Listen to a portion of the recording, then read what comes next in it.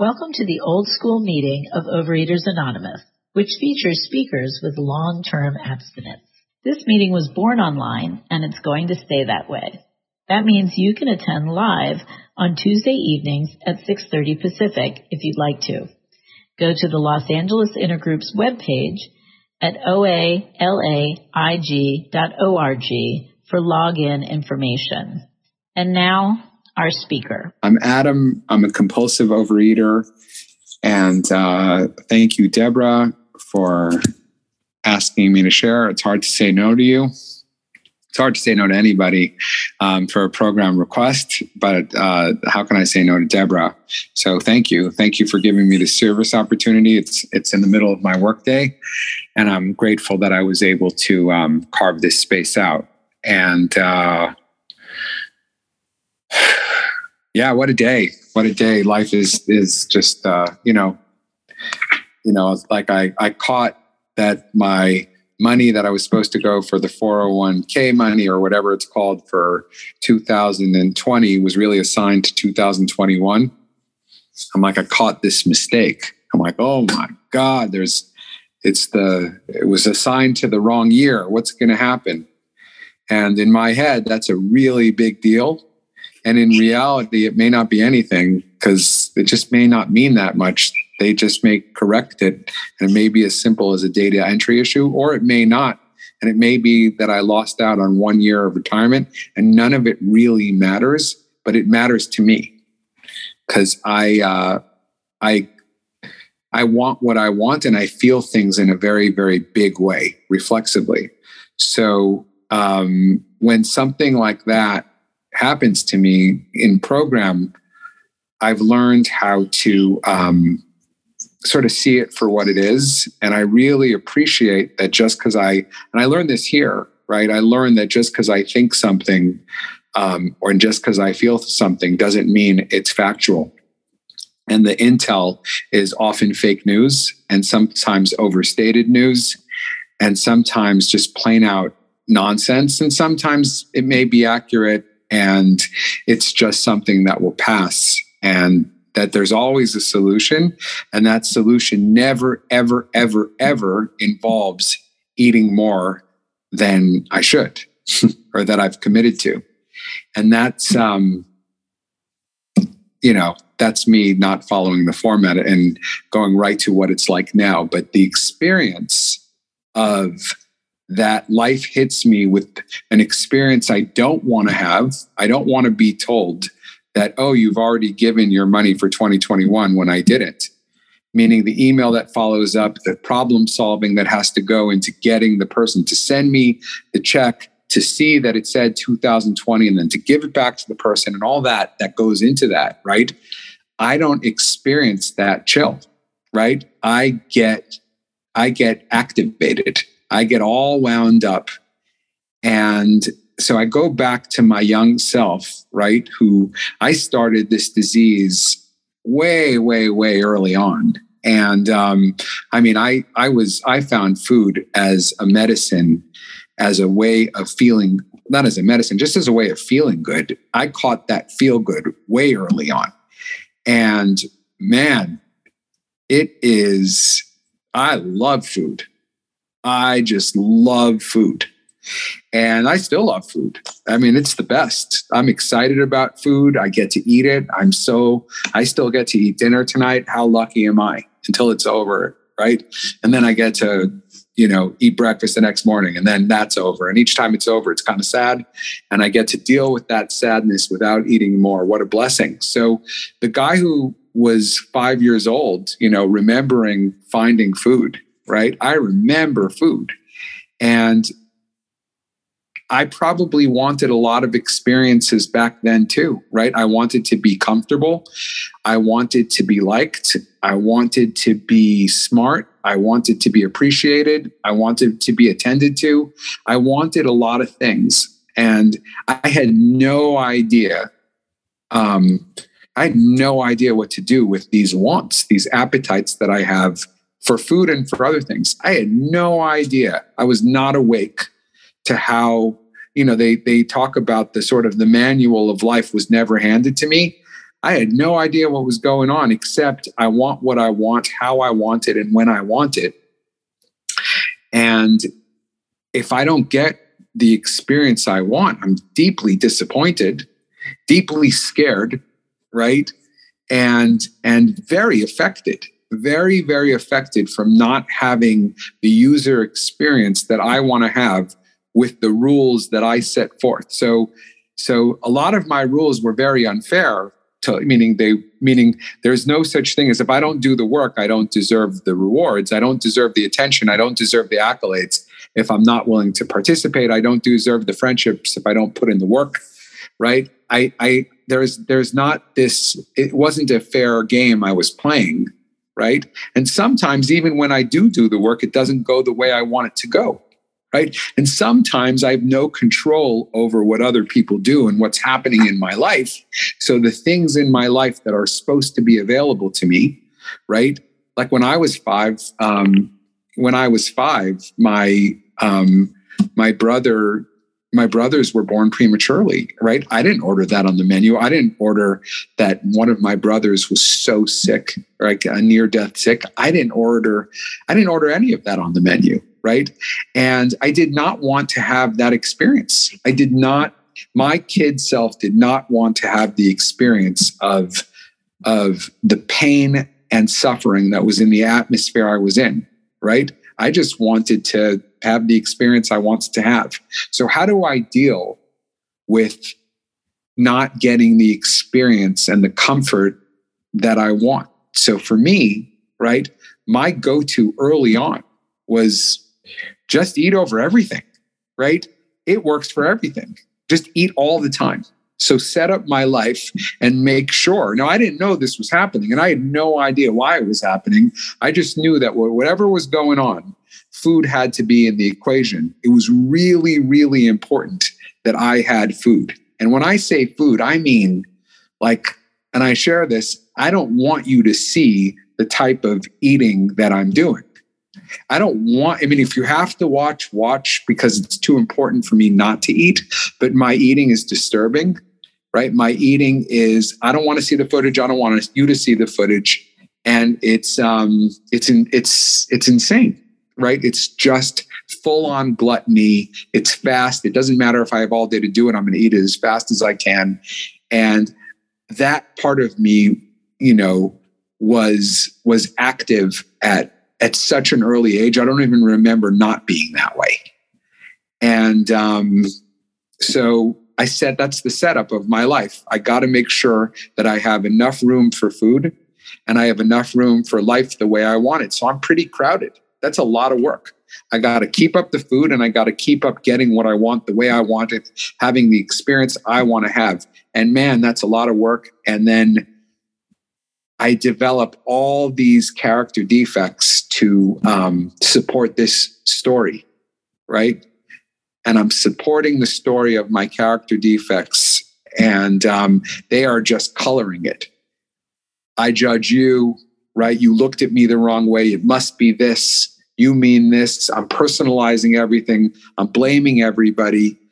And I certainly don't know the language of what's my part in it. So as life goes on, I get bigger, right? And my world gets smaller. I get into more fights. I do less work, and I want all the rewards of life. And I'm bitter and I'm grandiose at the same time. And on some level, I feel like I suck really bad. Like, I think I suck. I think I'm the worst. But the last thing I want you to know, or I want me to know, is how bad I feel about me. So I just sort of make up this whole story. It's all make-believe. Not all of it, but a lot of the story is make-believe. A lot of my grievances are based on make-believe. Me making believe, imagining how I'd feel better, right? My program. The program, according to me, is if you like me, if you tell me I'm good-looking, smart, capable, right? If you give me opportunities, right? I'm going to feel good. So that's what feel good is about. That's what's going to feel good. And I know it with conviction. I know what's going to feel good. So that is the disease. And with that, right, comes a whole train wreck of relationships, failed opportunities, and terrible self-pity. Right. And it's my story because that's the program. That's my version of steps. That's my step work. That's my version of creating steps. That's the best I could come up with. Right. Right. When I am busy trying to get exactly what I want the way I want it, I am utterly powerless over that. My life is unmanageable and I stuff my face beyond belief, and I stuff my face no matter what. Right. I'm powerless over that. And that part of unmanageability, I'm trying so hard. And I don't know what to do. I keep getting bigger. So I meet someone I'm working with, right? I'm in a helping profession. And I think I know a little bit. I know nothing. I meet somebody, and he says to me, as an instructor of mine, he says, I have an ethical obligation to tell you that you have a problem with food. And he said, I think you're a food addict. I said, what do you mean? I have to eat. He says, not like that. And like the first moment of awakening, right? I had never heard anything like it, right? I believe that there are moments of awakening that happen before a program. Another moment was somebody said, why don't you just start brushing your teeth? Why don't you start by brushing your teeth? Could you do that? I said, yeah. And I did it. I learned what commitment was before I got to program, because I agreed I should really brush my teeth. I shouldn't just smoke, drink, eat, and I showered, but I shouldn't be this. I should at least brush my teeth. It was a good commitment. It was a good commitment that I knew about before I got here. So the road here, when that guy told me I'm a food addict, I said, that's crazy. I'm not an alcoholic. He said, you're that. And something in me opened up. And then he said, you can go to this spiritual program. I said, I don't want to do that. That's crazy. Right. So then I hurt more. And then I went to the spiritual program. And then I said, I don't go to groups. I give groups. That bought me some more time saying why I'm different than you. I'm going to let you know why I'm different than you. And that bought me a few more years, right? Until I had such pain and I couldn't stop eating, even though I thought I would find the best cure. I thought I would write about the cure. I was always thinking about the cure one day I would find. And again, I get bigger, my world gets smaller, I get more resentful, and I create more of a story why it's your fault and why I have nothing to do with it, until such time I didn't get here because of righteousness. I didn't get here because I had a good report card. I got here because I was hurting. And I worked side by side with a couple people, one person in 12 Step for Food, one person here in Alcoholics Anonymous. And I learned so much from them, right? The person who was in AA, who had 30 years, was my mom's age. And the guy in our program was my dad's age, like new parents, right? And the woman from, the strict Italian woman, I told her, she said, what's wrong? I said, I can't stop eating. And she took me to a meeting and she raised her hand and she said, he wants to share. And she said, tell him what you told me. And I said, I can't stop eating. And there began this journey. And it was November 9th, 1998. I turned 30 on November 15th, 1998. That day, I grabbed a piece of tiramisu cake while I was abstaining and 6 days in, and I shoved it in my pocket and I ate it like I do. And I shoved it in, I ran to the bathroom, it was sticky all over my pants. And somebody had the decency here to tell me that's called being drunk with food. Because so many of you were being so nice to me about it and saying like, oh, don't worry about it. It's all good. And somebody said, that's what's called being drunk here. And therein began my understanding. He said, find somebody who you trust and do whatever they say. And there began on November 30th, I was willing to do that, 1998. I was willing to find somebody who I trust. And I say, whatever you say, I'm fired from food. Step one. I am willing to be fired.